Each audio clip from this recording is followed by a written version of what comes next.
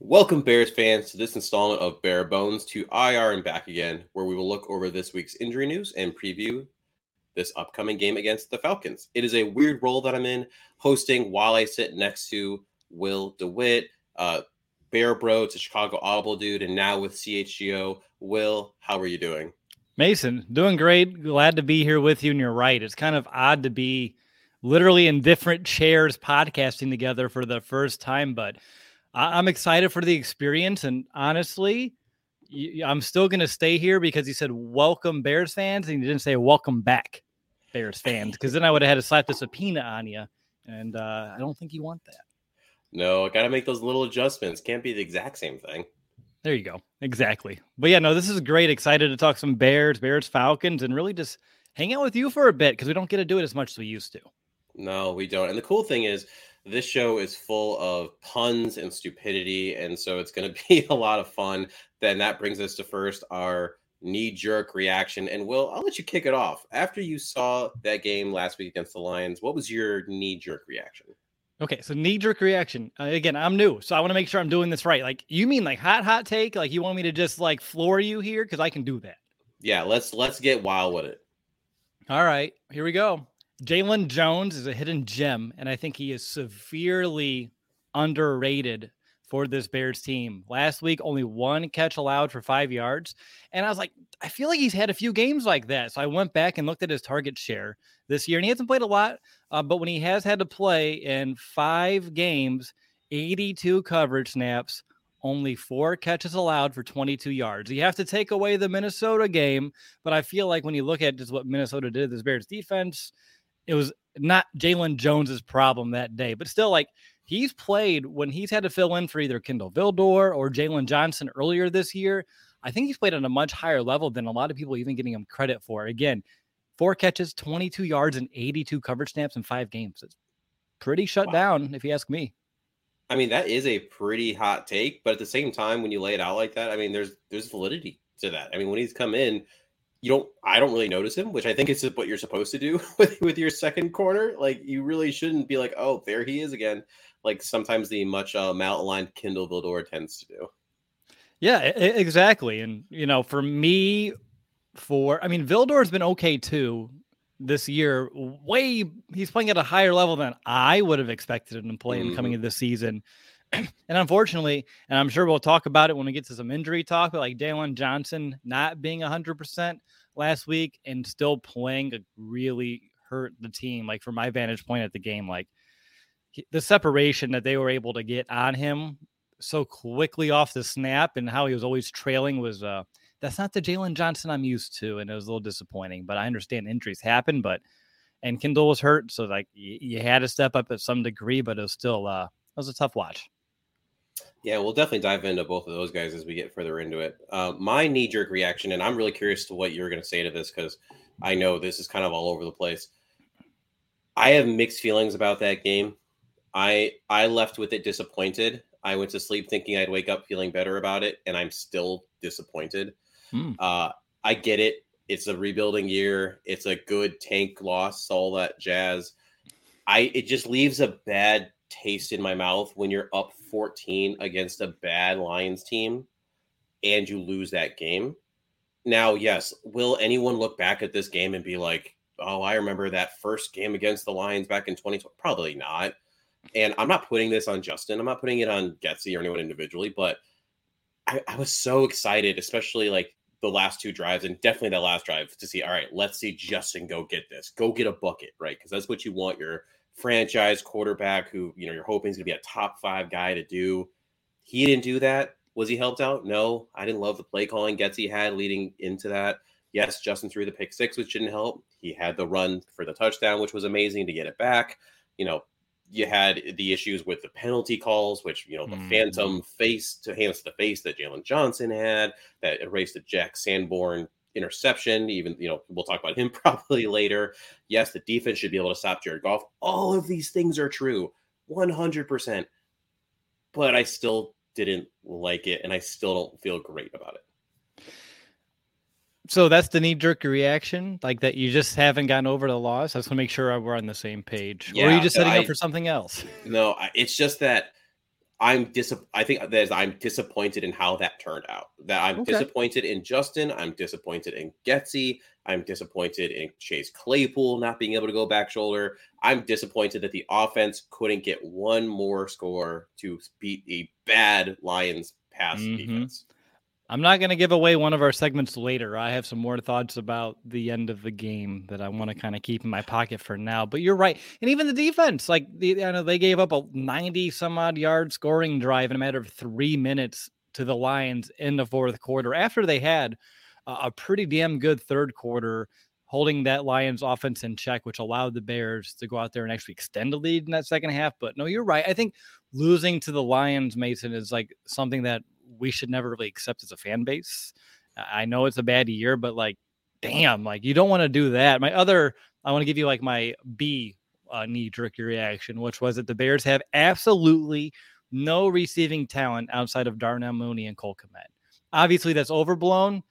Chase Claypool still getting acclimated, but the fact like over the last 2 weeks, they've been like the only viable options in the passing game needs to change. I talked about that in the CCO Bears preview podcast that Nick and I did earlier today, but it's just, if Justin Fields is going to grow into the quarterback that we all believe he can as a passer, he needs more than just one wide receiver and one tight end to go to, because defenses can key on that way too easily.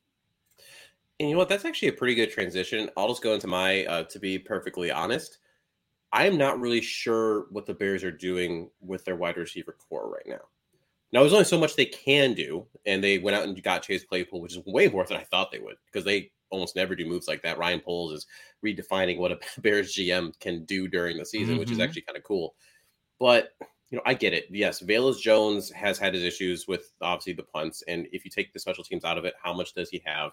There's been the rumors and discussions about him having trouble with the playbook. Is he grasping it fully?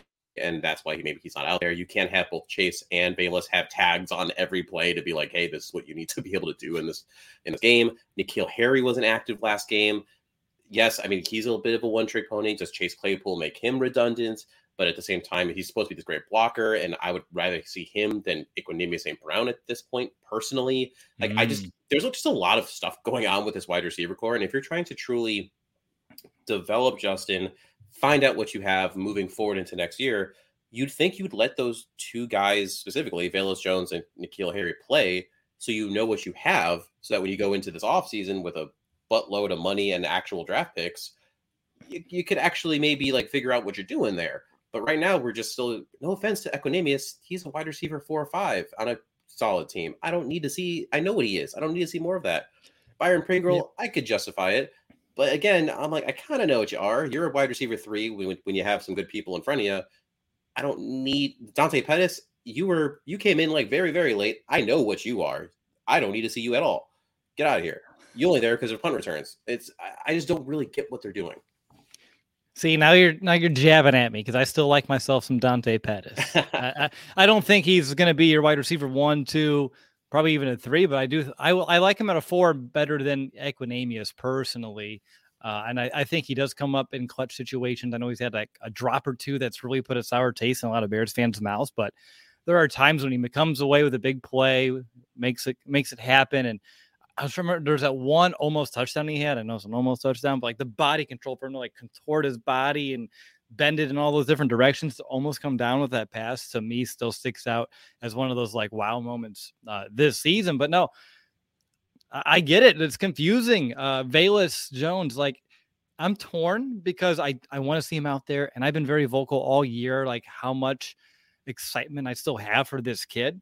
But at the same time, like holding him accountable is such a refreshing thing to see, because Mason, like this Bears team, this coaching staff, they're not afraid to play young players. We see it on both sides of the ball, but the fact that they won't even allow him to be active on game days shows like how behind he must be. And like, they're going to hold him to a higher standard to be ready for game days and understand his assignments, get those play calls in. Heck, if they're already tagging for Chase Claypool, like you said, and Velus, they're never going to break that huddle, and it'll be delay a game after delay a game. Exactly. Like you go here and you do that. Oh my gosh. No, this is the NFL. You shouldn't have to.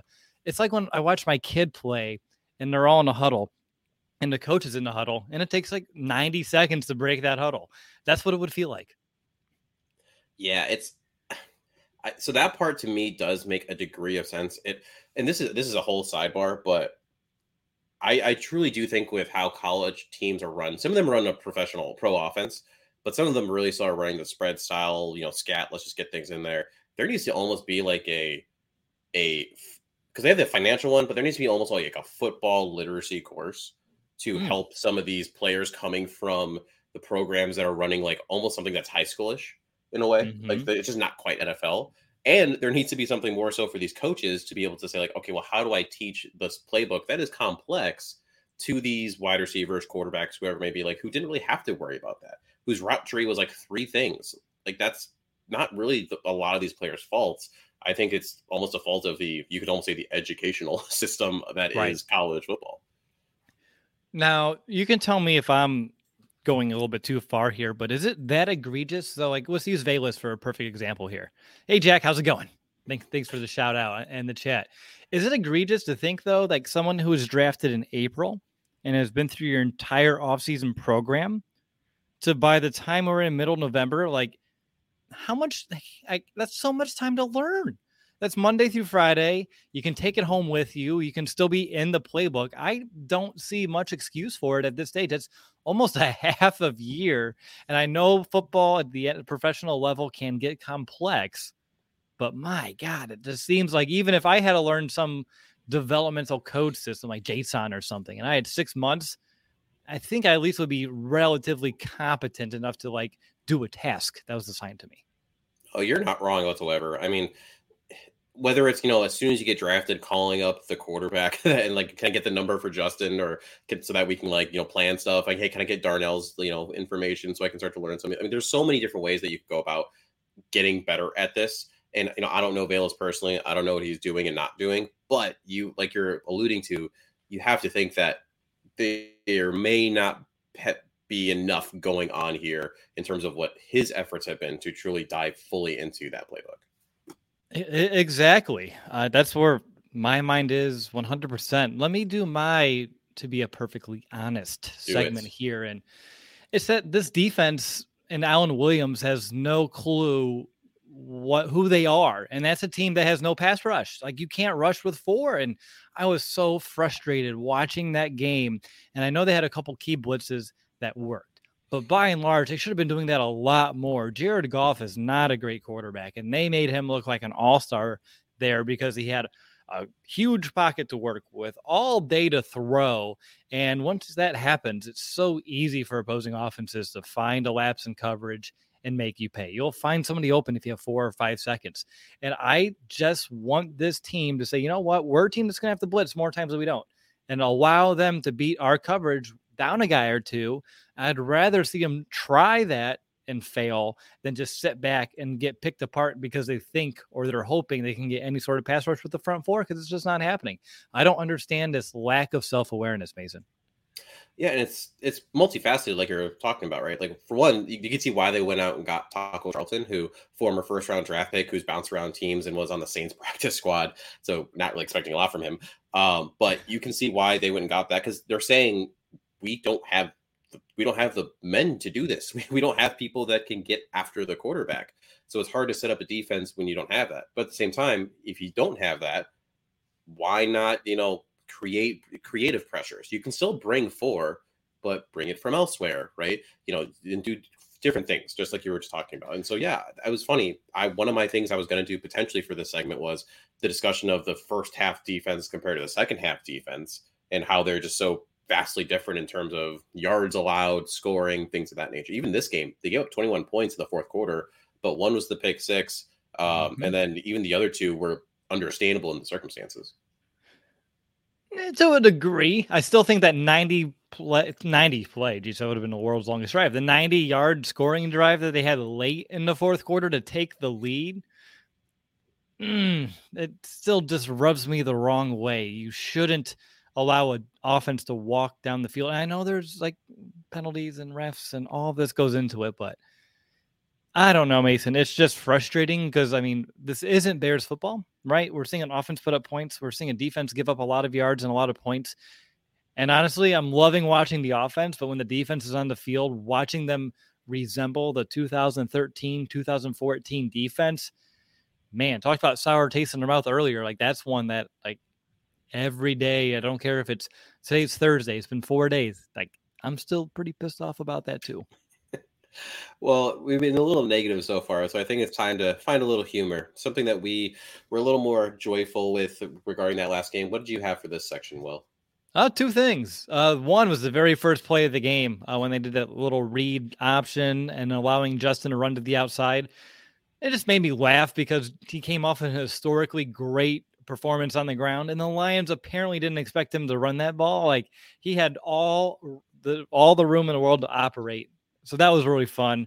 And then the second one that just made me chuckle was when I just saw how wide open Cole Kmet was on that long touchdown play, and like how I'm even forgetting the name of the safety now that they have that got totally turned around. But like he was looking towards the Bears bench and Cole Kmet was breaking towards the Lions sideline, and there was like 20 yards of separation between them. And he had no idea where Cole went. It was like looking around for him. Like, he was so lost. That was pretty comical. But again, kudos to Luke Getsy for the play design, the play call, and for everyone on the field for executing that too and setting it up prior with a very similar look in which they kept it on the ground with the 3 tight ends on the field. So those are what I found pretty humorous. I did really like that play call in terms, like you said, the setting up of it, right? You layer these plays in week after week, even and within the game, and then when you feel the time is right, calling it at the right time, right? Because the timing of it is so important, and that's something that we never felt when we talked about it last year, the last couple of years with Matt Nagy and Bill Lazor. Like there was just never a feel for the game, and so far it seems like Getsy's been finding his way after a rough start to the year. Absolutely. I have been so pleased ever since that mini bye. Heck, Mason, we have an actual bye week coming up still way later, but imagine what they can do within the full bye week if we're still having the positive ramifications from this, quote, mini bye. I mean, at that point, Justin's going to be going Super Saiyan. I don't know how your league's going to be able to handle that. They can't handle them now. My humorous is at the end of the day, weapons matter. According to Bill Zimmerman at Zimmerman SXM, when Fields targets Kmet or Mooney, his yards per attempt is 8.3, completing 66% of his passes with first down rate of 36%. When he targets anybody else, the attempts drops to 6.4, the completion rate goes down to 53%, and the first down rate goes down to 25%. So again, I say weapons matter, and you should surround your quarterback with good weapons. Yeah, I mean, that goes right into like my knee-jerk reaction when I mentioned like you have to find some production outside of those 2 players, and it hasn't been there. And I thought you said we're going to be positive here. That was pretty I'm happy. Like I'm like, so here, okay. I've been on the Kmet train for so long and defending Cole Kmet where this offense was so broken ever since he got here. And he's not the most athletic tight end, but if he had opportunities and actually maybe your offense could get to the red zone, he'd be able to get it. Yes, when you get there once every 3 games and then you target him and he has one, a drop in the end zone, it's going to look terrible. And he had 0 touchdowns. But when you get there more consistently because you have a competent offense, and which is insane considering the lack of weapons and the offensive line issues, and a good play caller and a Himothy at quarterback, then yes, Cole Kmet can actually do some good. And I think he's a solid tight end. And I've said that since he got here. Yeah, well, I know you have. We had quite the conversations last year because I was starting to get soured out, but I held even this offseason, I was in a very similar boat. Like the man needs to score. And I think that was quite obvious. But the fact that he's had 5 now in 3 games, which is the second most catching touchdowns by a tight end this season, and he's done it in a 3-week span, it's pretty remarkable. And I'm happy for him. And I hope, obviously, that's not sustainable. That's not going to be a week in, week out sort of production from him. And if it is, he can definitely prove me wrong, and I'm not going to complain. But still, like, this should give him the confidence of like, hey, I belong. I am a tight end 1. And I think that can have a long-term impact as the Bears continue to build this offense, not just for the rest of this year, but like moving forward. Yeah, and we just have to hope that Kmet can play this week. We'll talk about that when we get to the injury section. Talking about injuries, concussed corner, something we did not like from last game. A decision so odd that this decision maker must be concussed. I'm going to keep mine simple. I don't know that they read the scouting report on Amon-Ra St. Brown. The first half was absolutely crazy. He was just running all over the place. I love Amon-Ra St. Brown as a receiver. I really do. I liked him coming out. I had him hopefully somehow making it to the Bears. Didn't think it would actually happen, obviously, for obvious reasons. I have him on a couple fantasy dynasty leagues and all that stuff. But like, you know where the man is. Like, read the scouting report. It's absolutely insane that he had as many receptions as he did, especially in the first half. Yeah, and I think he caught all but one of his targets. It was over 140 yards. And he is literally the Lions' only legitimate receiving threat because of some of their injuries going on their offense too. And the fact that they allowed him to just be that easily involved makes no sense. Like, pull Bill Belichick, take away their best player and force them to beat you another way. I didn't think that was relatively complicated whatsoever. I think even like in my preview show podcast, like I mentioned, like, yeah, you're going to have to stop him. But like, that was it. Like, it's obvious. We don't have to dive into the why because it's apparent. He is by and large the man in which the offense goes through. Just freaking guard him. But you're right. Like, I think, what would that be? Alan Williams? Probably a little concussed because that game plan was not up to snuff. What about you? What was your concussed corner thought? Well, flip sides of the ball, Mason. End of the game. The Bears have a chance to march down the field and take a lead. Things weren't going great, right? Like, they went backwards 5 yards. It took them like 5 plays to actually just go like a few yards. And it's like, okay, this drive isn't working. Yet there aren't really many incomplete passes here. They're keeping it on the ground because of Justin. He got sacked. Why are you allowing the clock to keep going? Why did we go from over 2 minutes down to like a minute 10? Why did it take until 3rd and 15 to call your first timeout? You had 3 timeouts. You only need a field goal to win. The timeout management and utilization, or the lack thereof, by Coach Matt Eberflus at the end of the game baffled me because that offense was discombobulated. They weren't doing anything to threaten that Lions defense in that final drive. And that fourth quarter, that Lions defense had all the momentum. I think after the first negative play, or the fact that they only got a few yards on their first 3 plays, I would have called a timeout, reset. What are they doing? And let's find another way to move this ball downfield, because whatever they were trying to do wasn't it. And the fact that they just kept lining up and running another play without thinking about it, when you have 3 timeouts to work with, 2 minutes to work with, and you just need a field goal to win. I don't know, man. I feel like if I was playing Madden, I would have been calling timeouts, and that's just a video game. Yeah. This year, Eberflus has been pretty good, I feel like, with his timeout management and actually with some of those general decisions. But I agree, this last one was weird. You were kind of, your back was against the wall a little bit. You seemed discombobulated. Call a timeout. And that's the thing too. Like, Getsy just seemed like he reverted a little bit on that play drive. I didn't love some of the play calling was a little conservative, not just that last one, but the one before that too. Mm-hmm. It was. As a whole, the coaches need to get, I think, on a different page, and a timeout would have, I think, gone a long way. Yeah, I'm right there with you. Obviously, that's why I brought it up. I saw Nomad in the chat mention, because we're talking about St. Brown, the good St. Brown, the one on the Lions, how we're talking about his ability to pick apart the defense, and that zones are easily picked apart when he can't play a pass rush. Trust me, Mason and I know this. Top of the episode, we ripped that front 7 to shreds. So if you missed it, if you want to hear of us complain about the lack of pass rush, I'm not going to leave you disappointed. Yeah, no bueno. And that is going to bring us to our jaw-dropping stat, either the previous game or the next game, just looking ahead, trying to see what stat really blew us away. Will, what'd you have? All right, so mine's actually season long, Mason, because you said jaw-dropping stat, and I wanted to see your jaw hit the floor and you try to pick it up, but it's going to be impossible to do so with this stat. So this season, on passes 10 to 19 yards down the field. Oh, sorry. Damn it. This is another stat. Over the last 4 weeks, Mason. Over the last month, Mason. Screw the whole season. Over the last month, Mason. In those passing attempts between 10 and 19 yards down the field, Justin Fields' passer rating isn't good and isn't even great. It's literally perfect. 158.3 on throws 10 to 19 yards down the field. Like, what more could you ask for from a guy? Like, that's insane. Astounding. That's 4 weeks worth of throws. And he has a perfect passer rating past the sticks. That's nutty. And which defenses are a part of those 4 weeks? Well, let's see. We had the Lions, the Dolphins. Let's go back a week. We have Cowboys? Was that it 3 weeks ago already? Cowboys, I believe. And then was it the Patriots a part of this still? So it's been a long month, because I'll give you that one, because the Patriots game almost feels like it's been a few months away I was already. in Disney during that game. Yeah, that seems like forever ago. But Mm-hmm. the reason I bring that up is at least two of those defenses, the Patriots and the Cowboys, are good defenses. I mean, like, yes, you can poo-poo the Dolphins and the Lions a bit, but like it wasn't against schlubs at the beginning of this run Mm-hmm. either. So we all got to keep that in mind. Yeah. Again, that's number one in the NFL. No one else has a perfect passer rating there. That's more than Jalen Hurts, more than Joe Burrow, who are the next guys on the list. Like, that's incredible company and just an incredible stat all the way around. Now, you can pick up the draw, Mason. You can bring one seriously, now.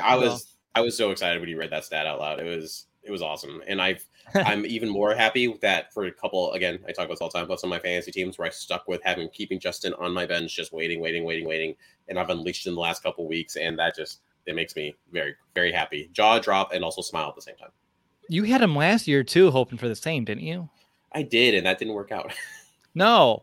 So the fact that you did it 2 years in a row and it took almost half of this season to get there, like I just want to, give you some praise and some kudos for your patience and your belief in him, because that's pretty remarkable, and it's definitely paying off now. I'm committed, and it's just different. We're going to do, of course, another sidebar. That's what all this entire show is always is. But the things you see with him, or you saw with him, even through the tough times last year, then into this year, I personally think were so different from the things you saw with Mitch, the things you saw, even when Jay was, obviously more established, but with things you saw that Jay was able to do, things you have seen with some of these new quarterbacks coming in, it did, at least to me, feel more along the Josh Allen, Pat Mahomes route in terms of seeing things you didn't really understand how the heck is a person able to do that thing. Yes, it was surrounded by a lot of by a combination of the other players in the team around him, or even sometimes stuff Justin did himself. But it's just, there was something there. And the fact that we're now finally getting this is awesome. And yes, this is not Justin's final form. The hope is that the passing gets even crisper and cleaner, that, the pick six doesn't happen again, things like that. But yeah, it's a fun time to be a Bears fan, even in a losing season. Isn't that weird? Like weird. The vibe between this year and the last couple of years, even though the wins still aren't coming, but the fact that, like you said, we're excited, it shows you the importance of the quarterback position and getting it right and what that can do to a morale of a fan base. And I still believe, if we're feeling this way, and I know they're not winning and they want to win, but some of the players that believe they're there as part of the core, Cole Kmet, Tevin Jenkins, players that, that come to mind, Darnell Mooney, imagine their level of excitement. The fact that Justin's been able to step up to this degree. I know we're excited despite the wins and losses, but being in that building and knowing you're part of that future, not some of these fringe players or the ones that are only going to be here for you, those stopgap guys, that they're feeling that in their bones too. Oh, absolutely. And my jaw-dropping stat, and I cheated a little bit on this, it's my show, I can do this, is that I took a little collection of stats. So Justin Fields has 749 rushing yards this season. That is more than the Chargers, who have 713, the Bucks, who have 707, and the Rams, who have 547. He also has more rushing touchdowns, than the Packers, Colts, Texans, Commanders, Bucks, and Broncos. He has more rushing touchdowns than Christian McCaffrey. Obviously, Christian was injured for a while. Keep that in mind. He has more rushing yards than Dalvin Cook. He has as many passing touchdowns as Tom Brady, and he has a higher passer rating than Dak Prescott. That is, to me, pretty jaw-dropping.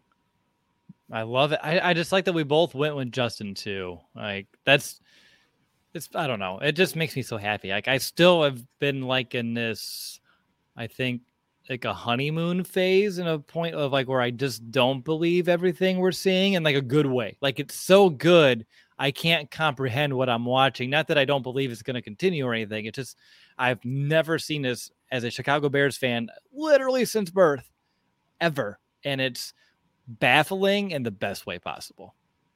But it's just so much fun. I'm going to surprise you with a little segment. Old faces, new places. So the XFL draft happened recently. I don't know if you know that, Will.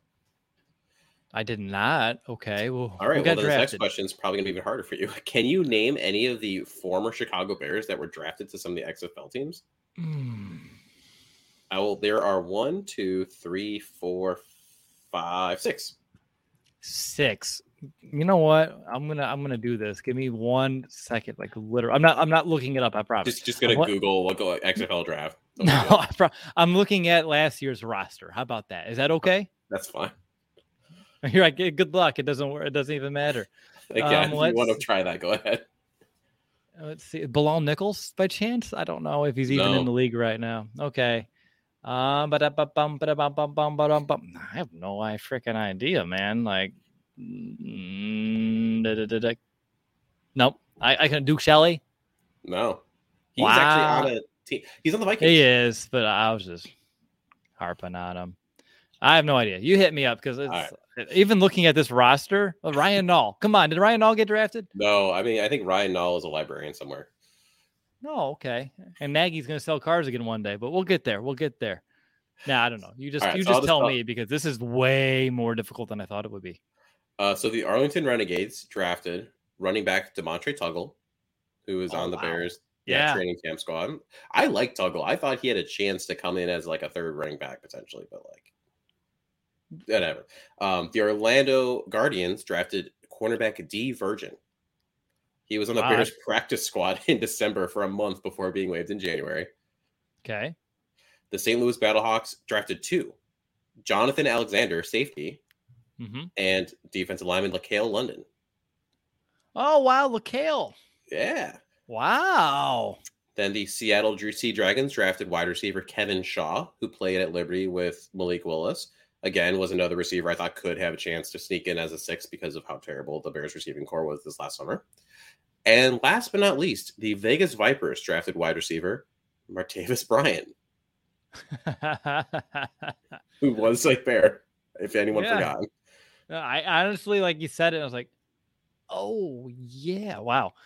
I don't know. That shows you how desperate, another league is for talent and how difficult it is to, like, I think, have one of these secondary leagues. And I think over time, I really pray the XFL can be one of these successful ones, because when we've talked about this a lot on podcasts, but like some sort of developmental league, huge for the NFL, because guys just don't have the opportunity to actually go out there and play, even having contracts where it's like, hey, your practice squad guys can play in the XFL or another league would be really interesting to me.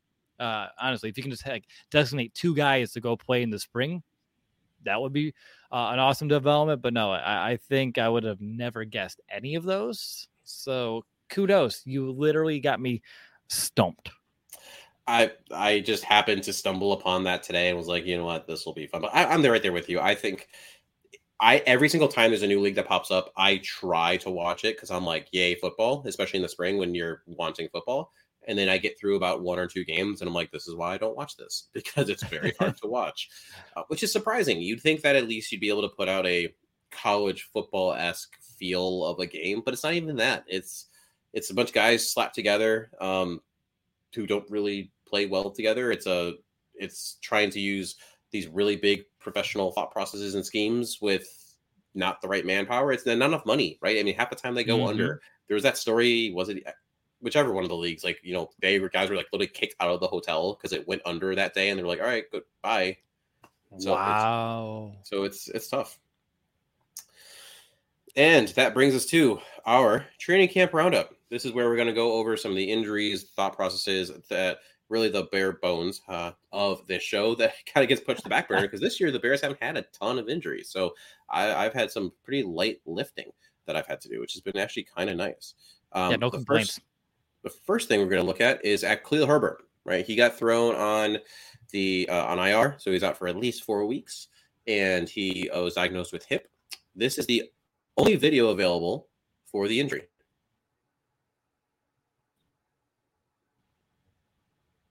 That's it. Wow. That's what I could find. Because apparently, it's impossible to get kick return film. But what I was able to kind of pull with from some other clips, pull together, I believe he has a hip flexor strain. That's what, if it's the timeline that they're saying about that, putting him on IR, a short-term IR, if it was going to be something labral, something deeper than that, you'd think it's going to be Probably that would be season ending. You'd be getting surgery on that. If it was obviously something like a fracture, things of that nature, same thing. So it's most likely soft tissue. And the way that even he was limping there, to me, makes me think hip flexor. So you're thinking iliopsoas, you're thinking rectus femoris, more likely iliopsoas. The question I have for you, Will, is let's say it's 4 weeks. Would you even bother bringing him back at this point?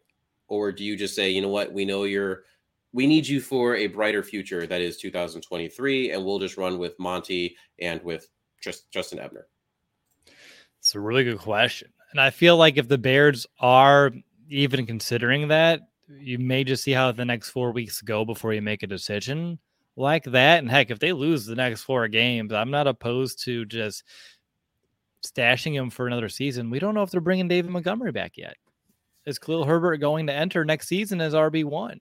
I mean, he's had more production per touch this year, very similar to last year, but this is a coaching staff that's given him extra chances, more opportunities. They split that workload a bit, and he's still been able to exceed what David Montgomery's been able to do. And I know they're two entirely different backs, and I don't think David Montgomery is a bad running back by any stretch of the measure.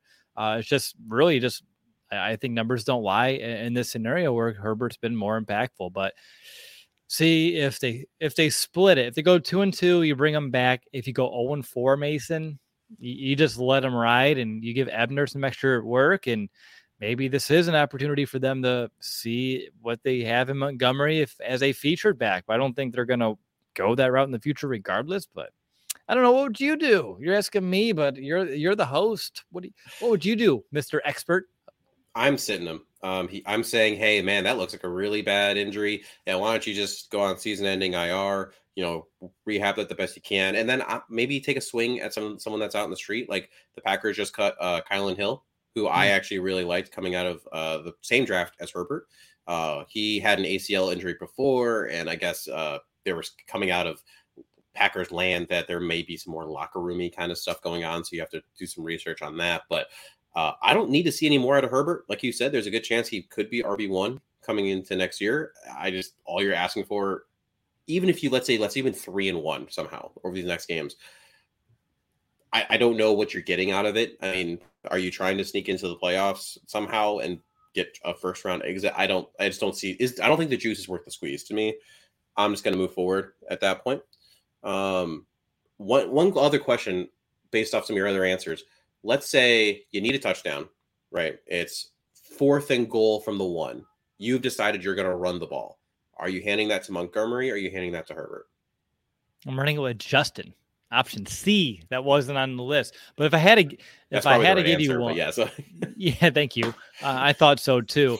But I personally like Herbert more in those short yardage situations. I wish I had some splits that we can look into right now on this, but I just feel like the eye test and just like going through my head of the Bears offense this season, I feel like Herbert has been the more impactful back on these short situations and being able to convert at a higher clip. It's so funny. I think I agree with you, like between the 25s. Like, okay. I feel like he's just so much really dynamic there. I believe if you look at next gen stats, you can see that Herbert spends less time behind the line of scrimmage. He's more decisive. He gets going. But then there's this other part of me that when I think back to this year and think about some of those goal line runs, like when they've run it with Herbert, I don't think he's converted as many of them as Monty. I don't have stats for that. This is just literally me thinking back on it. But I mean, I don't know why I have that thought process and feeling like within the 5 or the 10, it's just not as dynamic. See, now I'm going to start looking this stuff up in like 3 seconds, but it's interesting how two people can remember things differently, right? Like it shows you how brains really just operate. And you're thinking of more positives about Montgomery, and I was talking up Herbert, and then my brain gravitates towards some of those Herbert runs. And so now we're going to have to pull up some numbers as you talk about some injuries, and we're going to find out who's right and who's not.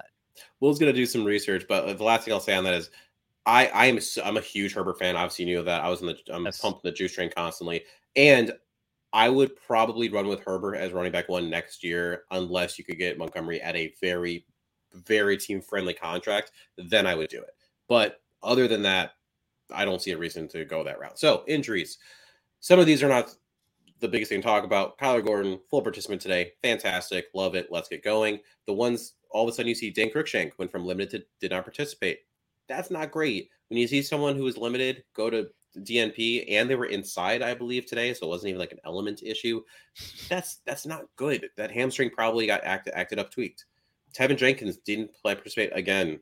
I said last week that I thought he would be able to pull it out and be able to play. Apparently that hip is way worse than we thought. Potentially correlated actually to the back. Always a chance of that when you're looking at things that are that proximal in nature. Good point. Unless something big changes on Friday, I wouldn't expect him to play. So another Schofield moment's coming up for you. Cole Kmet limited. He had that knee to thigh hit as he had that crosser, which would have changed the game entirely if that hadn't happened. Inadvertent contact, nothing that you could really call there, but limited is good. I don't think he's out of the woods yet. Really have to see what Friday looks like. Even if he's limited on Friday, I'm not throwing him into my fantasy lineup right away. I'm waiting to see what it's going to ultimately like. I think it's going to be a game time decision, really. Dave Montgomery back, full participant, personal, great, nothing to worry about. Al-Qaeda Muhammad didn't participate again with the knee. That's a big concern. I also think he's going to be out again. I mean, it's a concern because he's big in the run game. Pass game, run game, good. But the running defense is anyway. So if he's a good part of a bad unit, I understand it, but I don't know. I'm just so disappointed with the defensive line, the defensive ends this season all the way around. I just don't have any positive feelings towards Muhammad. Even Gibson's letting me down so much more than I thought he would this year. I was so excited for what he was going to be able to bring. I thought Gibson was going to take a jump. I really did. And then Kindle Vildor's back. It's whatever your feelings on Vildor are. I know he has become a bit of a punching bag on the defense. I like Vildor in terms of what he's been able to do here. He can play faster in this defense compared to what he had to do under the previous regime. So he's actually, I think, been a lot better. And it's going to be good to have him back, especially with a unit that does have some interesting cats out there regarding at receiver and tight end, aka he's just a giant receiver, and Kyle Pitts, even though he's used terribly, and we'll talk about that once we get to the next section. And then finally, N'Keal Harry, illness, who has no idea what he's got, but one would imagine that as long as it's not COVID related, he's going to be suiting up on Sunday. I do see a comment from in terms of the skins. Not a lot to talk about there. We good? Sorry, you got a little glitchy on my side. Yeah, there you go. But apparently Cole said that he'll be full go tomorrow. We'll see. I didn't hear that. I've been so busy. I'm going to sneak over. There we go. Yeah, I did see that earlier today. I mean, I basically ignore what players say in the locker room and stuff like that just because it's like they never, even when they say I'm going to be full go and then all of a sudden they're not playing. So if he's full, fantastic. I'll be very excited. Because again, I did pick him up in a couple of leagues because I did need tight end help. In terms of the Falcons, not much to talk about. People were for the most part there. Felipe Franks, if you care, who was a quarterback and now is a tight end for the Falcons, didn't participate. And one person didn't play because of an injury, non-injury related matter. Ignore that and move on. So the Falcons are going to go in pretty much full strength. Unless it changes. Yeah. There we go. We'll see how that all shakes out. Real quick, Mason, before we get moving, I hate to derail your show, but I have those stats. Oh, yes, please go. Okay, so inside the 5, Herbert has 6 attempts, 2 touchdowns. Montgomery this season only has had 2 attempts inside the 5-yard line. One of them was when he got like suplexed by Aiden Hutchinson. Yes. And then the other one was a score. So it's a 50% conversion rate. Herbert's is 33%. Exactly. Sample sizes, though, so small. Inside the 10 in general, though, it's tied at 2 touchdowns each. Inside the red zone, let's see here. Herbert has 4 rushing touchdowns to Montgomery's 2. So I think maybe it's not between the 25s. Maybe it is once you get down to 10 inside the 5, where you see Montgomery being a little bit more efficient. But regardless, I'm actually baffled by how small those sample sizes actually are. Right? It's just one of those things. It's like as soon as they get in the red zone, either they're kicking field goals. Let's be real. That was what a lot of the beginning of the year was. Or it's been Justin.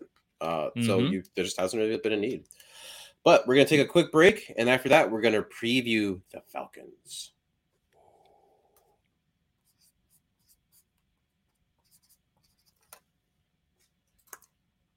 Welcome back. Bare Bones. I'm here with Will DeWitt. Will, we're going to start talking about the Falcons here. Overall record, 15 wins, 13 losses, 0 ties. Bears are leading that. The Bears' last meeting ended with that improbable Nick Foles comeback in 2020 when he told Anthony Miller to run to the L, and everyone thought that the Bears were fixed and it was going to be miraculous and everyone was hunky-dory. Some other interesting facts. First-year referee Trey Blake and his group will be officials in Week 11 for anyone worried about officiating in that game. And the Falcons are coming off losses to the Panthers and Chargers with an overtime win against the Panthers before that. Will, do you have any thoughts on this game in general before we dive into any of our specifics? Thoughts on this game in general is that this is a beatable team. The Lions were a beatable team. Actually, lately, every team's been beatable for the Bears. They just have been unable to finish these games. But when I look at this this Falcons team on both sides of the ball, like they don't really overly impress me. It would be like those general thoughts I can give you before we really get into some specifics. Yeah. Why don't we dive into our first section, which is our love it, hate it, rehabilitate it, where today Will and I are going to pick a matchup, a player, a thought process, a scheme that we love, one we hate, and one that we would fix because this is an injury / rehabby whatever show, so I have to make it seem that way. Now, for Will, what do you love about this game? Ooh, what do I love about this game? By the way, great graphics on the screen. I was pulling up my notes for this section, and then I just caught the end of it, but those are really cool bears. So I like that a lot. That's really neat. What I love about this game is the Bears matchup against this Falcons pass defense because they've just been very weak this year. They allowed the second highest completion percentage in the league, the third most passing yards per game, the second most yards per pass attempt, which Justin, as we know, pushes the ball down the field. And I gave you the jaw-dropping stat about the intermediate range. They've also given up the most passing first downs per game, almost 14 of those. And they don't have a lot of pass rush, Mason. The second fewest sacks per game on the year. They've averaged less than a sack per game over their last 3 weeks. A.J. Terrell has given up 7 passing touchdowns in coverage. I know the Bears have been very ground first, but if there's ever been a matchup for Justin to this, rip it and sit back and air it out and grow as a passer, I think this is the week to do it. So that's what I love is that Falcons pass defense and their inability to cover. Yeah, I said that last week against the Lions, and I know. Me too, man. Me too. What I love is just Justin against this Falcons rushing defense. The Falcons rank 25th in defensive rushing DVOA.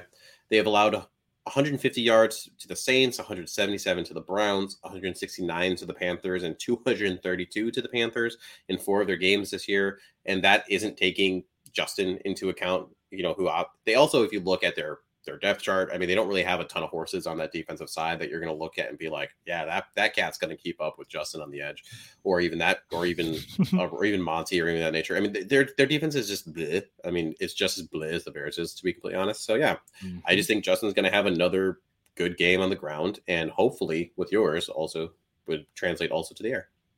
Yeah, 100%. I mean, if you can continue to run the ball like you have, like it should theoretically open up plays through the air, but we'll see. Because like you, I had a very similar feeling entering last week, and that did not come out the way to fruition. I mean, we had impactful plays through the air, but I thought they'd pass way more than they actually did. And I'll just jump off to my hate. It's related. The Bears rushing defense against this Falcons rushing attack. The Bears ranked 26th, right? I mean, literally one spot after the Falcons in defensive rushing DVOA, and the Falcons really haven't mustered a lot of points. I mean, they've had 15, 17, and 37 in the last 3 games, but they rely on the run to set up their pass game. Because in those 3 games where they rushed, they had 47 attempts for 232 yards and 2 touchdowns, 35 for 201 and 2, and 37 for 167 and 0. So they're definitely heavy in the run. They've had Cordarrelle Patterson back now. He hasn't been super efficient, which actually I have that stat, I believe, later. But hasn't really been able to do a ton, but they do have a really good rookie in Algier. He's pretty solid on the ground, and they really rely on that rush game and that play action in order to make their passing concepts work. Man, high five. We're in a very similar boat here because I hate that 4-headed monster that they have in Atlanta in terms of people who can run the football. You have Mariota, Huntley, Patterson, Algier, as you mentioned. They have 4 players. All 4 of them have had 60 or more rushing attempts this season. All 4 of them average more than 4.3 yards per carry, and they've combined for 15 touchdowns on the ground. And what I think is going to make things difficult for the Bears is that they all do something a little bit different, right? Patterson, he's a little bit, he's quick in space. He can make you miss. Although this season I've seen him run over people. Like, where the hell was that when he was in Chicago? When he was running straight up, he actually learned how to lower his shoulder. I'm proud of him for that. Caleb Huntley, same thing. He can run over guys. Algier is a physical fastback too. And Mariota and his ability, and again, he's not nearly as dynamic as a rusher as Fields, especially at this point of his career, but he's effective enough and quick enough with the Bears' inability to get after a passer, inability to contain the edge, to go out there and make some damage done with his feet too. So just, again, like you, I don't like this matchup of the Falcons on the ground. And they run the ball the 4th most in the league. The Bears are the 1st, but they run it the 4th most. They don't want to throw the football. They're not great at passing the football. They want to keep it on the ground. And against this Bears defense, like, they should be able to, unfortunately. So keep going. What would you rehabilitate in order to give the Bears a better chance at winning this game? Well, let's see. I don't know if these exactly play off one another, but for me, I still, if we're looking at last week and something specific from last week that I want to change, because that's how I took this segment when I did my notes, is this pass defense and better coverage in the most specific way possible is play action coverage, because last week they got carved up on play action. Goff was 10 of 13 and a touchdown on these play fakes, because I understand that this defense has a lot of younger people on it, like Jack Sanborn and other players. So they're going to kind of get bought out. But like with Mariota and his ability to have that extra wrinkle, because you saw the Lions even try, or at least show an RPO or like a read option with Goff, and you're like, he's not a rushing threat. Why are you doing this? It's because the Bears are over aggressive on defense. They over pursue, they get out of their gaps, and it allows for open rushing lanes. Or if they get sucked up on that and bite on that fake, then easy passing windows down the field. So for me, like, that's what I want to rehab from last week to this week is better coverage. Because like I said, this Falcons offense, they're not great at throwing the football, but if they have the same kind of soft coverage that I've seen over the last couple of weeks, whether it be the Dolphins, whether it be the Lions, then Mariota's going to have some easy targets. And that's like the last thing that you want to do is give them any confidence actually passing the ball. Cause right now they're scrounging and looking for any. I like that. Mine is to add a few concepts to their RSO, which is their run screen option, and also to their play action game. So okay. If you actually, if you're a fan of football, fan of, some deeper quarterback, really you should check out JT O'Sullivan from the QB school. He does some great stuff. And in his last video on his Patreon, where he dove heavily into this game with Justin, he talked about that run screen option where he wanted to have them on the backside. Because what they do is, right, Justin has the ball, either he's going to run right away or do the play action. And on the play side, you have a screen. On the back end, what they've been doing is, either the receiver's just kind of blocking or they're running a go route, just kind of clear more space. He is suggesting, well, why don't we bring in, a quick pass, like a slant or something on that side. So there could be an option depending on what that coverage is in order to hit a quick pass off of that. The other thing that I think I would also want to bring in is a play action for a quarterback run. Have Justin pretend like he's running the ball, right? But especially as you're getting more tape and they're trying to see what his mechanics are when he's going to just go take off, and do one of those quick little pop passes. Like you could see that work very easily, possibly to a Kmet, definitely to maybe a Equanimeous Brown coming across the middle. Just we're starting to get a little more multiple off of these quarterback runs that you've been generating. Yeah, I mean, that's what makes quarterbacks with the athleticism and the ability to make plays like Justin so dangerous. It's not just the plays that he actually goes downfield and makes something happen with his feet. It's like if he's rolling out and if he can sell that run and you suck up a corner or a safety, man, you can find someone in a busted coverage and they can just go out there and make a big play. It opens up those passing lanes that with a receiving core, as we've already mentioned, outside of Mooney, outside of Kmet, has had a very difficult time gaining separation, getting open, making plays. That will allow them to have some slightly easier opportunities because they're selling out on a Justin Fields run. So I like that a lot. Very cool. Glad we're on the same page.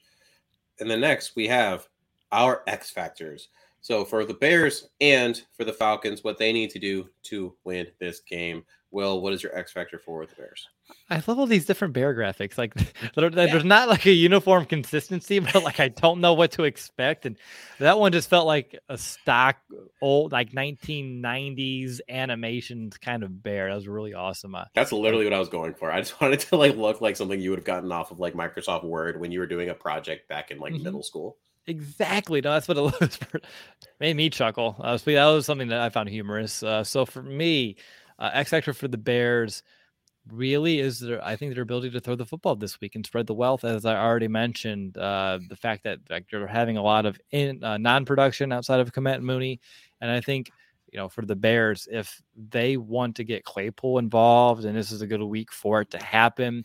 But we all know the Bears can run the ball. But I mentioned the Falcons' lack of pass defense. If the Bears can't pass the ball on this defense, I think there's some problems here. And we know there are some anyway, but I feel like they could be exasperated just a little bit. But if they can't pass the ball and they only can stick to the ground, I feel like the Falcons tackle well enough that if they sell out to stop the run, things can be a little bit more difficult than we come to expect here when you're looking at this matchup. So the Bears need to be able to pass the ball effectively to keep their ground game open. And just, I think selfishly, I want to see them succeed through the air here this week. What about you? Mine is, yes, it's about this week, but for me, it's more about the season as a whole, just because I think it's important to mention. It's about keeping Justin healthy. He literally mentioned at the end of last game, like how, someone asked him in that post-game presser, how you feeling? He talked about how his legs felt pretty heavy. He's doing a lot, right? I mean, when you're a traditional running back, even if in the very heavy run game, if you're talking like over the last 10 years, so maybe you get the ball 50% of the time, maybe. But like he literally has the ball every single play and is still running for 100 plus yards. That's a lot of wear and tear. Now, I think he's in great hands. The Bears are handling it much better. If you missed out last week, I did an interview with Dr. Michael Risher, chiropractor and sports performance specialist who works with Justin Fields. So go back and listen to that if you want to hear a little bit about what they're doing to keep him going. So like I said, I know he's in good hands to stay as healthy as possible. But as this year continues to go on, while I'm excited by everything Justin's doing, as kind of Will talked about, I would like that pass game to get bigger as well so that he doesn't have to run for 150 yards in order for them to score 30 points, that you can get some of those bigger chunk gains, right, with a 30-yard pass, with a 20-yard pass, et cetera. Just open that up a little bit. So, yeah, keep Justin healthy, because if Justin goes down, I don't know what I'll do with myself. Same. That just put me into depression mode just thinking about it. Thank you for that. But it's multifaceted, because it's number one, like these receivers do need to start gaining separation. And I feel like I've seen Justin grow in his ability to read a defense and go through his progressions this year. It's just that the lack of separation is quite apparent. And then also pass protection. Like the Lions, I know you have Aiden Hutchinson, but outside of him, like they haven't been an overly aggressive defense and getting after quarterbacks yet. Yet again, for another week, Justin's hitting the back of his drop, and there's already two guys barreling down on him.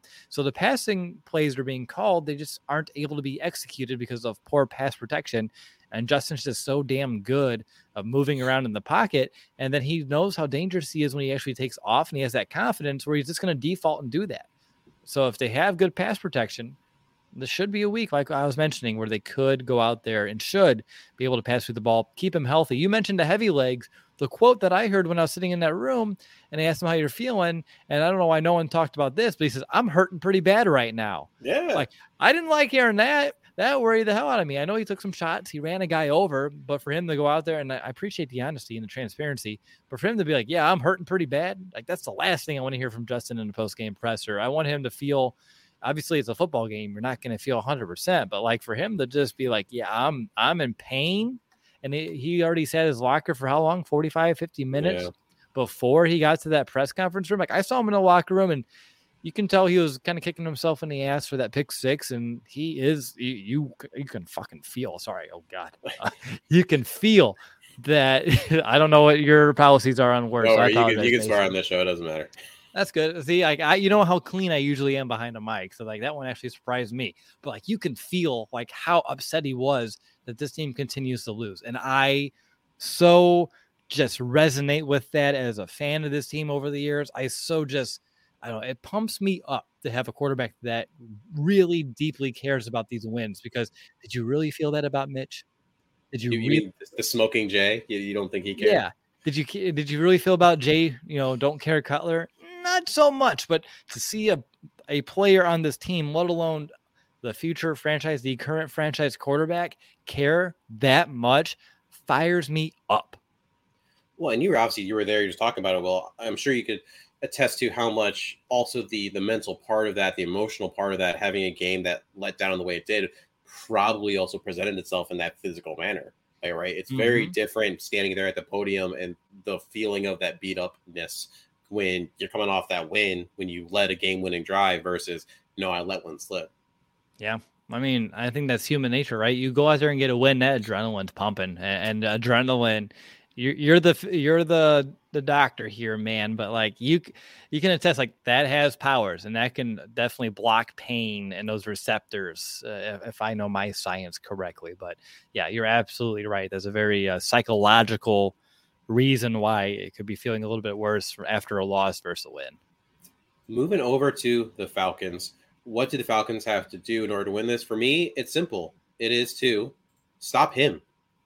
That's it. Like if that's what they have to do.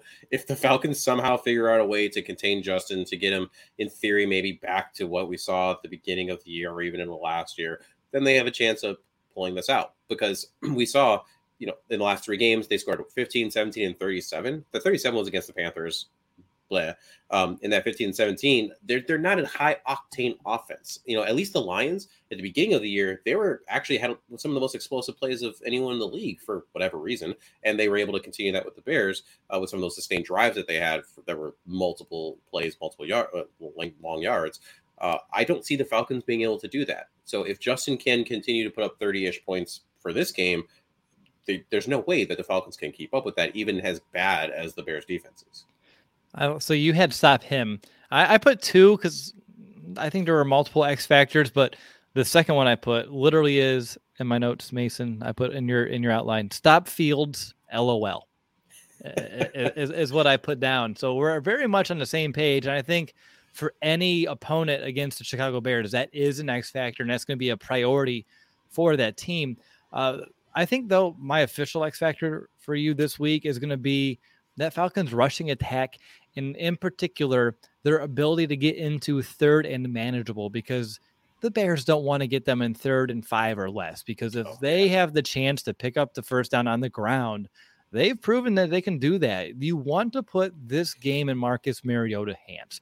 You want them to be 3rd and 7 plus. Force them to have to beat you through the air on 3rd down, because what I've seen so far this year with their lack of pass protection, and I know the Bears don't have a pass rush, but I don't care. I'm just going to say their lack of pass protection and their lack of real receiving threats. Drake London's been fantastic for them. Kyle Pitts, they don't have much chemistry, Mariota and him. He will force some throws. He will give defense chances in these situations. So for them, they want to avoid that at all costs. They want to get into 3rd and manageable, make you think they can run it. Maybe they'll pass it. And that inability to really key in on one will make it life difficult for this Bears defense, which we have mentioned, and you have said, bleh. You are turning into a Dracula here on the show here, Mason. But for me, I think that's going to be my X factor for the Falcons, just being able to run the ball effectively and get yourself into 3rd and manageable. And I'm glad you brought up Kyle Pitts. He's someone, whether you're looking at it, maybe you're a Falcons fan. Obviously, there's a lot of Chicagoans living in Atlanta too, because I'm sure that'll be a big Chicago Bears attendance there. Or maybe you're someone who cares about fantasy football like I do, and you have Kyle Pitts on a fantasy team, unfortunately, like I do. He has been a massive disappointment. If you're curious as to why, part of it is what Will said in terms of the chemistry of it with Marcus Mariota. And there's just some deep stuff in there. Some of it's the way the offense is built. Some of it is Pitts himself. Brent Coleman, Kollman, did a really good breakdown on what he was seeing with breaking down the film. So I would really suggest before this game happens, go watch that, because that way you can kind of get an idea of how this Falcons offense works and what the Bears defense is going to have to be going up against. Offensive player of the game, I'm going to keep mine simple. I think it's Chase Claypool. I'm not giving this to Justin Fields because it's too obvious. Oh, you do that too, right? Like it's so obvious. So Chase Claypool, I think between what he does in terms of pulling attention, hopefully maybe a little bit away from Darnell and opening that for Darnell is very important. And I do expect, as we've we have seen this week, it seems like he is getting more of the playbook each and every week. And so hopefully then he can do more routes. There was a little tidbit that he may have gotten a little nick or an injury during that last game. So he missed a good chunk of snaps in the middle there. So he only had, I believe, 19, which is still pretty low. Hopefully he's getting up to maybe the 30 snap count sooner rather than later. I would love to see it. I'm still very high on Chase Claypool and what he's hopefully and what I believe he will provide this Bears offense sooner, hopefully, than later. But I still believe in his talent and his ability to click with Fields and unlock what we saw to Claypool in his rookie season. I really think that's still there, and the Bears should be able to find a way to rekindle that magic that he displayed in 2020. For me, man, I wish I could say Cole Kmet. That would have been a great easy one. We just don't know what this what it's a thigh contusion most likely. That's what I'm thinking. Yeah, from what I saw on tape.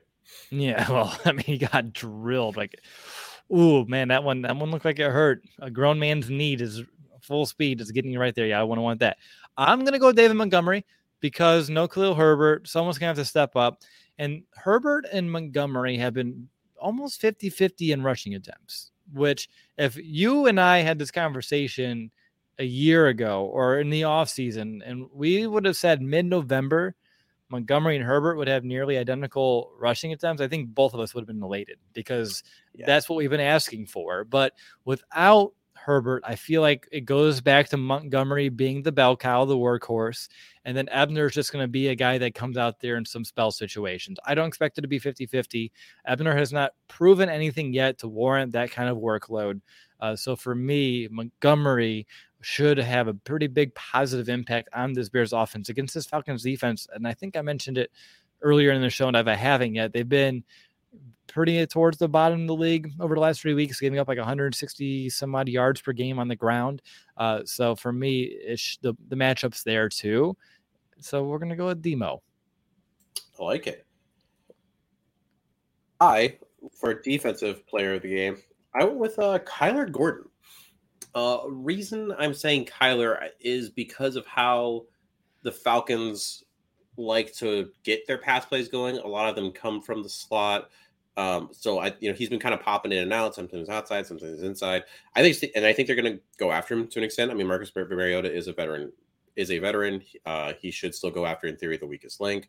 I think there's just something about this matchup to me that makes it seem like they're going to go at Kyler, and that I think he's going to make a play or two that's going to say, oh, okay, that's why he was the Bears' first pick in the second round.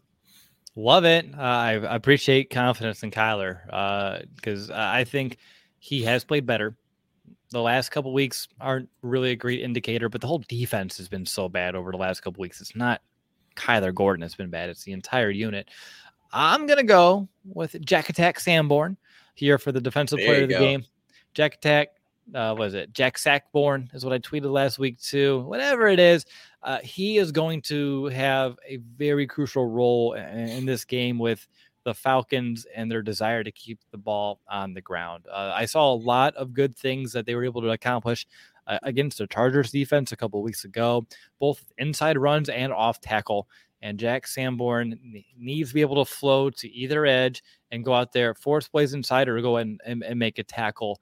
And as I mentioned, like a pass rush, I want to see him blitz him a little bit more. But it just, to me, smells like a matchup in a week going up against an offense and their identity that should lead right into Sanborn's hands. And he should finish with a team high of tackles again. Hoping he gets a few of those behind the line of scrimmage.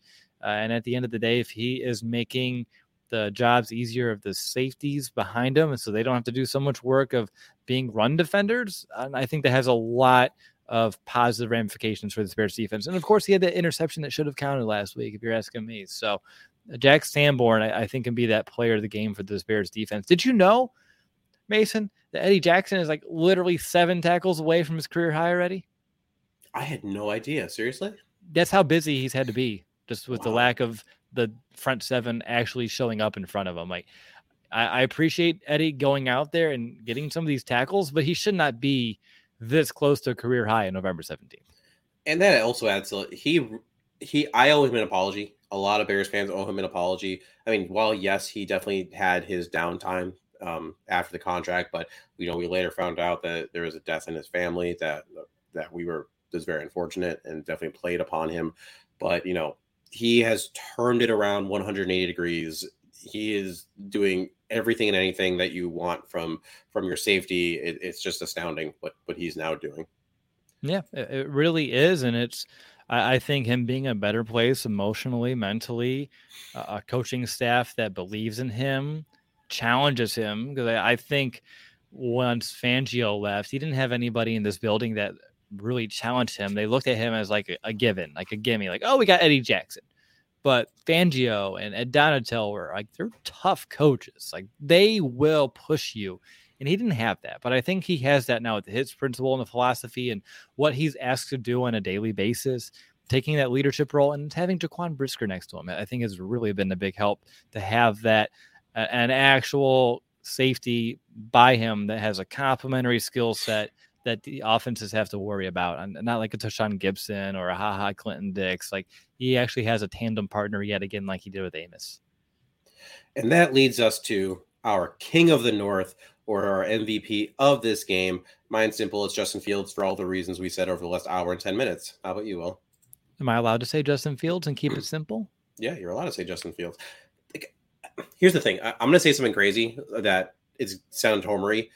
If this had happened a little sooner, right, and if the Bears just had a better record, he could be up for MVP because of how important he is to this team. And like literally how he is the entirety of the reason why they have had 30 points averaging more or less over the last 4 games and all that. But it just happened late. We needed a mini bye week. And unfortunately, the rest of the team is not good. So their record sucks. Yeah.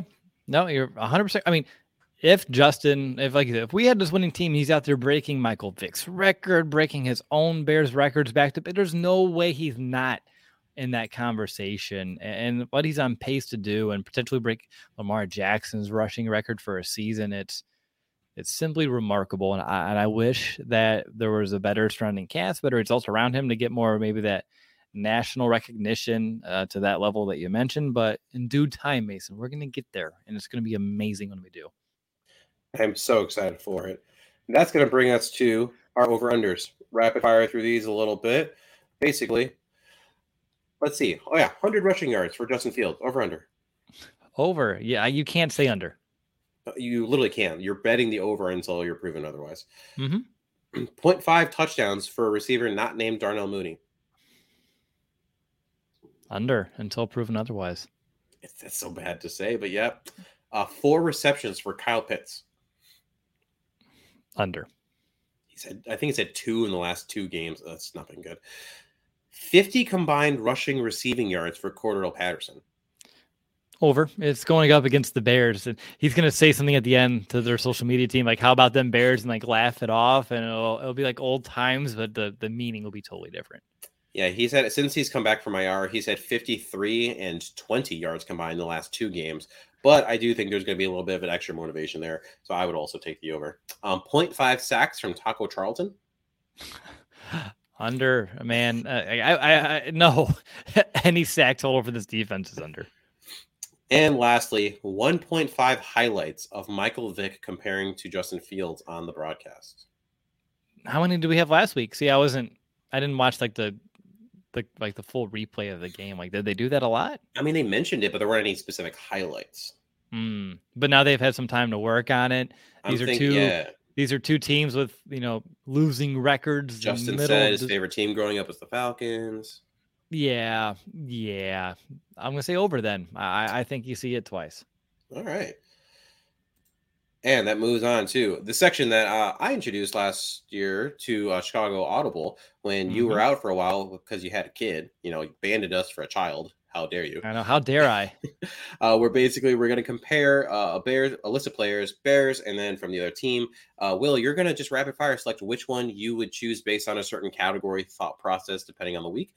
This one is just over the next 5 years in a rebuilding team, since that's what these two teams really are. Which player would you take? And this week it's titled Bear Down or Bear Down, but in a Southern accent. Reason being, you know why I called it that? Why? Because of the Bears down in Atlanta? Yeah, because the entire team, whether you're talking about the coaches or the football team, is former Bears. I mean, you got offensive coordinator Dave Ragone. You got quarterback coach Charles London. You got running back coach Michael Petrie. Outside linebackers coach Ted Monachino. Then you got Demir Bird, Jermaine Ifedi, Cordero Patterson, Abdullah Anderson, Nick Rukowski, Damian Williams, Elijah Wilkerson. I mean, it's literally Chicago South. Mm-hmm.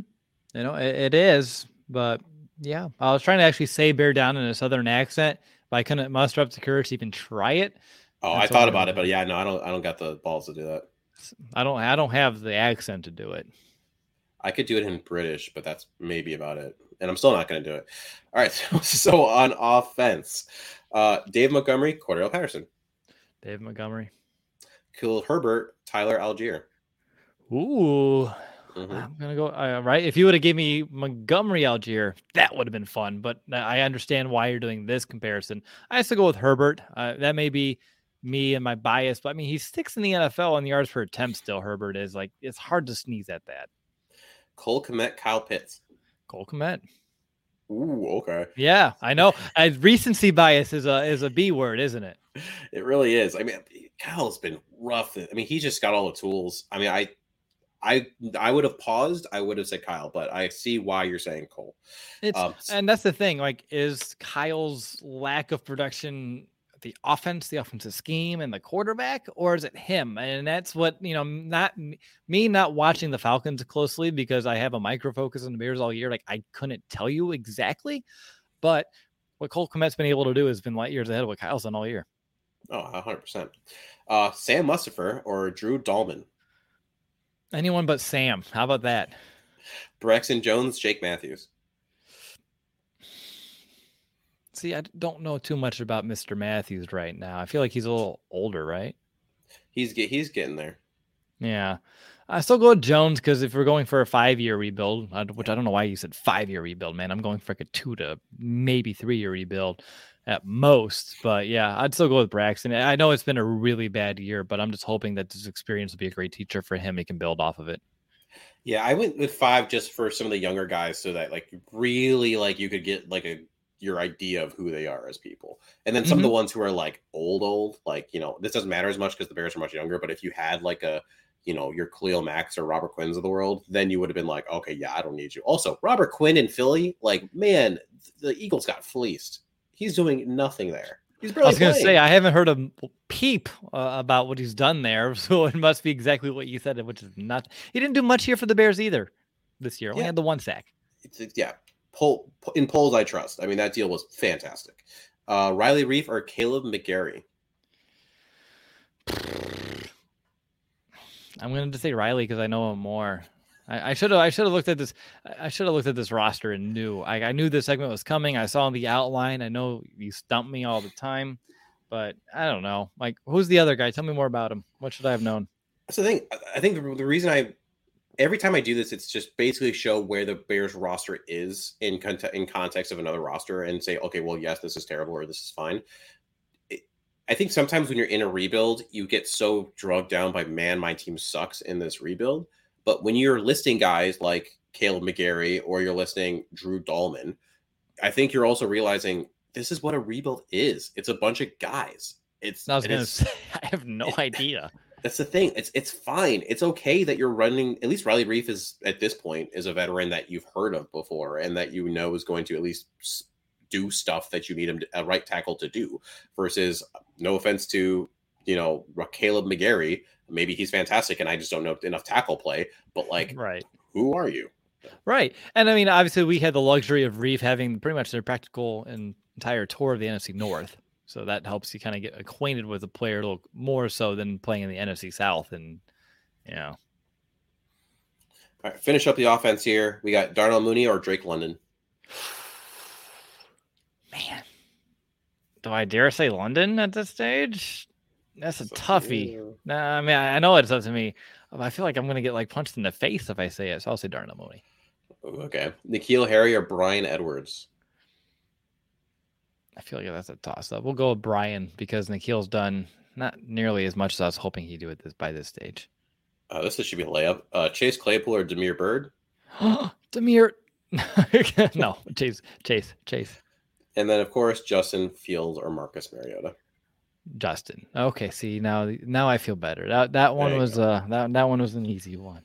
It's been a while since you could confidently say the quarterback in the answer for the Bears. All right, let's move to the defense. Rapidly go through this. Travis Gibson, Taquan Graham. Yeah, at this rate, give me everyone else on the Falcons. Although both defenses are pretty bad. I'll say Gibson because I'm hoping that he is just in a sophomore slump. I think it's technically year 3, but you know what I mean. Justin Jones or Grady Jarrett? What's Grady been doing? Damn. Grady's been solid. I mean, he's been solid. Yeah, Justin Jones been solid too. Can we have both? We can probably he get one or the other. Sorry, I get one or the other. What are their contracts like? No, I don't have that info off the top of my head. Damn, I'll still say Justin because I mean I like his ability to get those pass deflections at the line of scrimmage. That's been cool. I wish the sack numbers were a lot higher though. Jack Sackbourne or Rashaan Evans? I'm going with Jack Sackbourne because he is a diamond in the roughs that no one in the NFL knows about besides us in Chicago. All right, I think this would have been I thought this would be a tougher conversation for this one, but apparently I think I know your answer. Jack Sanborn or Troy Anderson? No, that one gets a little tougher. I'm still going to say Jack, though. I don't know what it is about him, but I want a Jack Sanborn jersey now. I should get one after doubling down on him like this. Because I remember you were kind of high on Troy Anderson coming out. No, you're right. I was, and that's what got me. I don't know. I guess, I mean, if it's hard to just. Here's what makes this one difficult is with Jack Sanborn in particular. It's hard to want to let someone like that go after you've seen him and you've seen some of that progression and like to see a player play so well besides going undrafted, like it's so, and he's a local kid. It's hard to say like get out of here for someone else. Nicholas Morrow or Lorenzo Carter? Give me Carter because Morrow he's on my like ish list anyway. Oh, Jalen Johnson, AJ Terrell. Jalen. Okay. Jaquan Brisker or Richie Grant? Jaquan. Kyler Gordon, Darren Hall? Kyler. And a special team special, Cordell Patterson or Hillis Jones? Jones. Patterson is probably going to get you more than now, but you're hoping Jones figures his stuff out and gets you later. And we got I moved for some reason. Game predictions. We're going to look at a couple different games, Bears game included, and pick which one we think is going to win against the spread. So we got Bears at Falcons. Falcons are favored by 3 points, basically just that home field bump. Who you got? Oh, I got the Bears and this one. I think they win, but if we also have the spread to play with, I'm feeling really good about that. Yeah, I agree. Having the 3 points is nice, and I just don't see as bad as the Bears defense is. It's not good. I can't say that enough. I don't see the Falcons putting up 30 points. I don't see him beating the Bears by that spread. Like if the Bears lose, it's gonna be like another like 2 to 1 point loss, like we've been saying. Thursday night football, Packers at Titans. Titans are favored by 3 at home. Again, the home field bump. Packers finally got a win last week. Christian Watson woke up a little bit, and they had a very heavy run game. Who you got? I'm gonna say it's only by 3. I'll give it. Unfortunately, I'm gonna say Green Bay. Thursday night football's weird, and I feel like it's gonna be a close game. It's gonna be a gross, probably ugly game, but I also think that's what like the Titans and what Mike Vrabel do best is just gross, ugly games. So I actually went with the Titans. I think Derrick Henry is gonna put up like 2 touchdowns. Ooh, all right. I like that. That makes me feel better because I hated even saying the other. Browns at Bills. Bills are favored by 8. We found out this game is actually going to be played in Detroit now because there's going to be about 31 inches of snow or whatever. There's going to be like literally 6 feet of snow in Buffalo. It's going to be wild. And then they're actually going to play in Detroit because the Bills are playing Detroit on Thanksgiving. So they can just stay there for the rest of the week. Wow. And actually, fun fact, right now, there is an indoor carnival at Ford Field that has to be taken down so that the game can be played. Who do you have, Browns or Bills? I'm going to say the Bills in this one. I think that neutral field, though, is going to be a big factor. I actually will really want to tune into that game now. I probably wasn't going to watch it before, but now it's going to be interesting seeing these two teams play in Ford Field. And for me, 8 points is a lot, even for the Bills. I still don't know how Josh Allen's elbow truly is. I bet UCL is nothing to mess with. And also, he's coming off that really disappointing Vikings game where he's thrown, I think it's like two or three red zone interceptions in the last couple of games. Like it's like not great currently down there. And are up there in Buffalo. So I'm going to pick the Browns to cover, but the Bills to win. Understood. I'm going. Oh yeah, and then next, just because I think this storyline is interesting for the rest of the year because the Colts are insane. Eagles at Colts. Eagles are favored by 7. It's hard to. It's interesting because, like you said, the Colts are just, and they surprised me too. Their first game with Saturday at head coach, and just being in that market and hearing all about it, it's just such a weird predicament. I still give it to the Eagles here, though. I know their schedule hasn't been great, but I feel like the Colts got the that big push from the interim head coach, and now we'll see it maybe settle a bit. So that's why I'll give it to the Eagles here, even though it's a pretty big spread. I have the Eagles as well. They lose one game and they go out and try to assemble like Avengers like Marvel movie and go get Dom Kinsu today and all that jazz. Like they're just apparently very upset about losing that game. I don't see that happening again, at least not in the fashion they did to the Commanders. And then lastly, Jets at Patriots. Patriots are favored by 3. The Jets are next up on the Bears docket. I think the Jets here are going to take it. Yeah, no, a little out there, but I don't know. I guess just looking at the AFC East, I personally been hoping that the Patriots can be like 3rd or 4th in that division for a bit. So, and there's a lot to ride there because you have the Dolphins up there too, and then Buffalo. So there's a lot of good teams in that division, and in a way. So I'm gonna still go Jets though. What about you? You going the other way? Your makes me think like you will. I went the other way. I have a hard time picking anything Jets, and especially Zach Wilson. I know a lot of Jets fans are very much like, oh, we're right in the conversation with the Bears in terms of Fields and Wilson and it's like, no, I'm sorry. That it's still going to be Bill Belichick. It's Mac Jones. I think is still a steady quarterback. I think Ramondre Stevenson is a great running back. And they have interesting wide receivers, maybe not good wide receivers, but they're interesting. Devontae Parker, Jacoby Myers. The Jets are on the way to maybe getting something, but they're just not there. And to our last section, a Coccyx and Bull story. This is where we're going to look a bold prediction for the offense, one for the defense. We, of course, had to end with a nice, lovely pun there. I love it. It's a great pun. So something unbelievable is how you're framing your bold predictions. We're not trying to keep them in the realm because I got one. If we're trying to go unbelievable here, go nuts. So 2 rushing touchdowns, Trestan Ebner. Boom. That is unbelievable. You said unbelievable, so that's the first thing that came to mind. That's fantastic. I'm all about it. I just was surprised that that's what you went with. But yeah, that absolutely fits. Mine is Chase Claypool gets his first touchdown.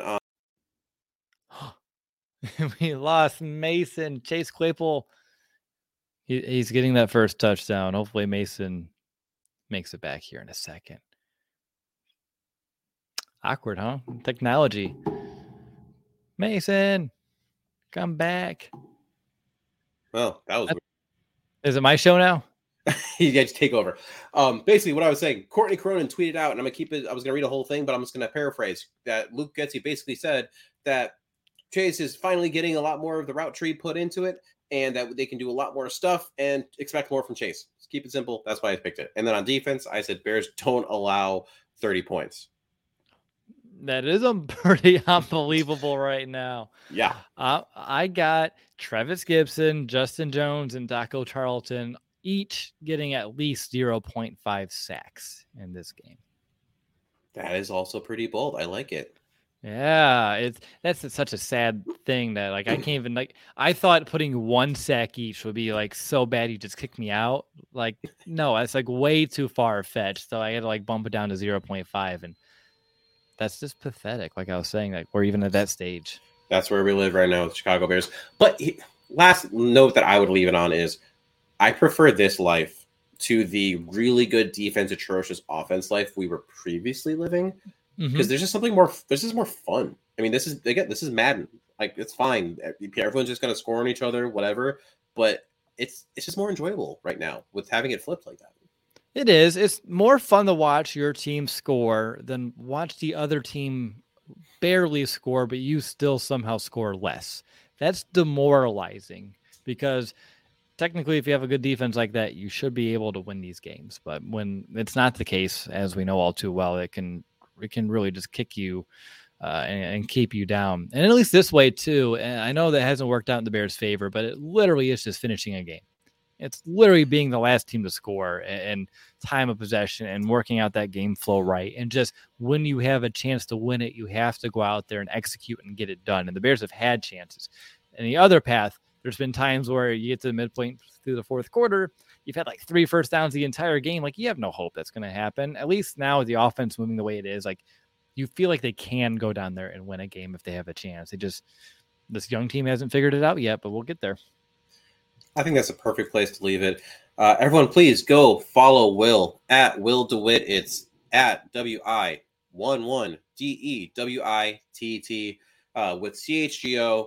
Good content over there. I don't want to say great because I'm not a part of that. So, it's good, good content. But they do send me shirts and stuff every once in a while. So I like that. That part's pretty cool. Yeah, I like it. And I mean, obviously at CHGO, I'm excited to be a part of this journey as we kind of continue moving it forward. I'm not going to do a huge ass plug here for you, Mr. Mason, but excited. I'm glad that, you're a fan of, Nick and I and supporting us as we go through it at CHGO. And it's been great. And I'm excited that, the guys at Windy City are allowing you to have this space to have your show. And I've been, tuning in and watching, and I love to support you right along. And honestly, I'll end the show like I began the show. I miss getting to do these shows with you, and it was a little strange to be in the opposite chair, but I thought we found our way pretty smoothly, like old times. Yeah, it was overall pretty smooth. It was reminiscence, right? I've wanted this show to be a reminiscence a little bit of the Chicago Audible, but with some tweaks to it, almost like kind of what you guys are still doing, on Thursday for your preview show. I know that's your Throwback Thursday show, and I still tune into that, and it's awesome because you still get the same vibe that y'all were doing for a while. So it's really fun. I'm happy we didn't kill the vibe entirely, and that we get to keep it alive here in that fashion. And who knows now with some of the changes that we've had, that maybe in the off season we can continue something very similar. At least that's my hope. Absolutely. All right, that's all we got for you, and hopefully enjoy a Packers loss tonight if you are tuning into that. Otherwise, I will catch you maybe next Thursday. I got to figure that out because it is Thanksgiving, and no offense to any of you tuning in, I'm probably going to be eating turkey and various things. So keep an eye out for what that looks like if we do a show maybe earlier, or maybe push it till Friday or something like that. But other than that, bear down, Chicago Bears fans.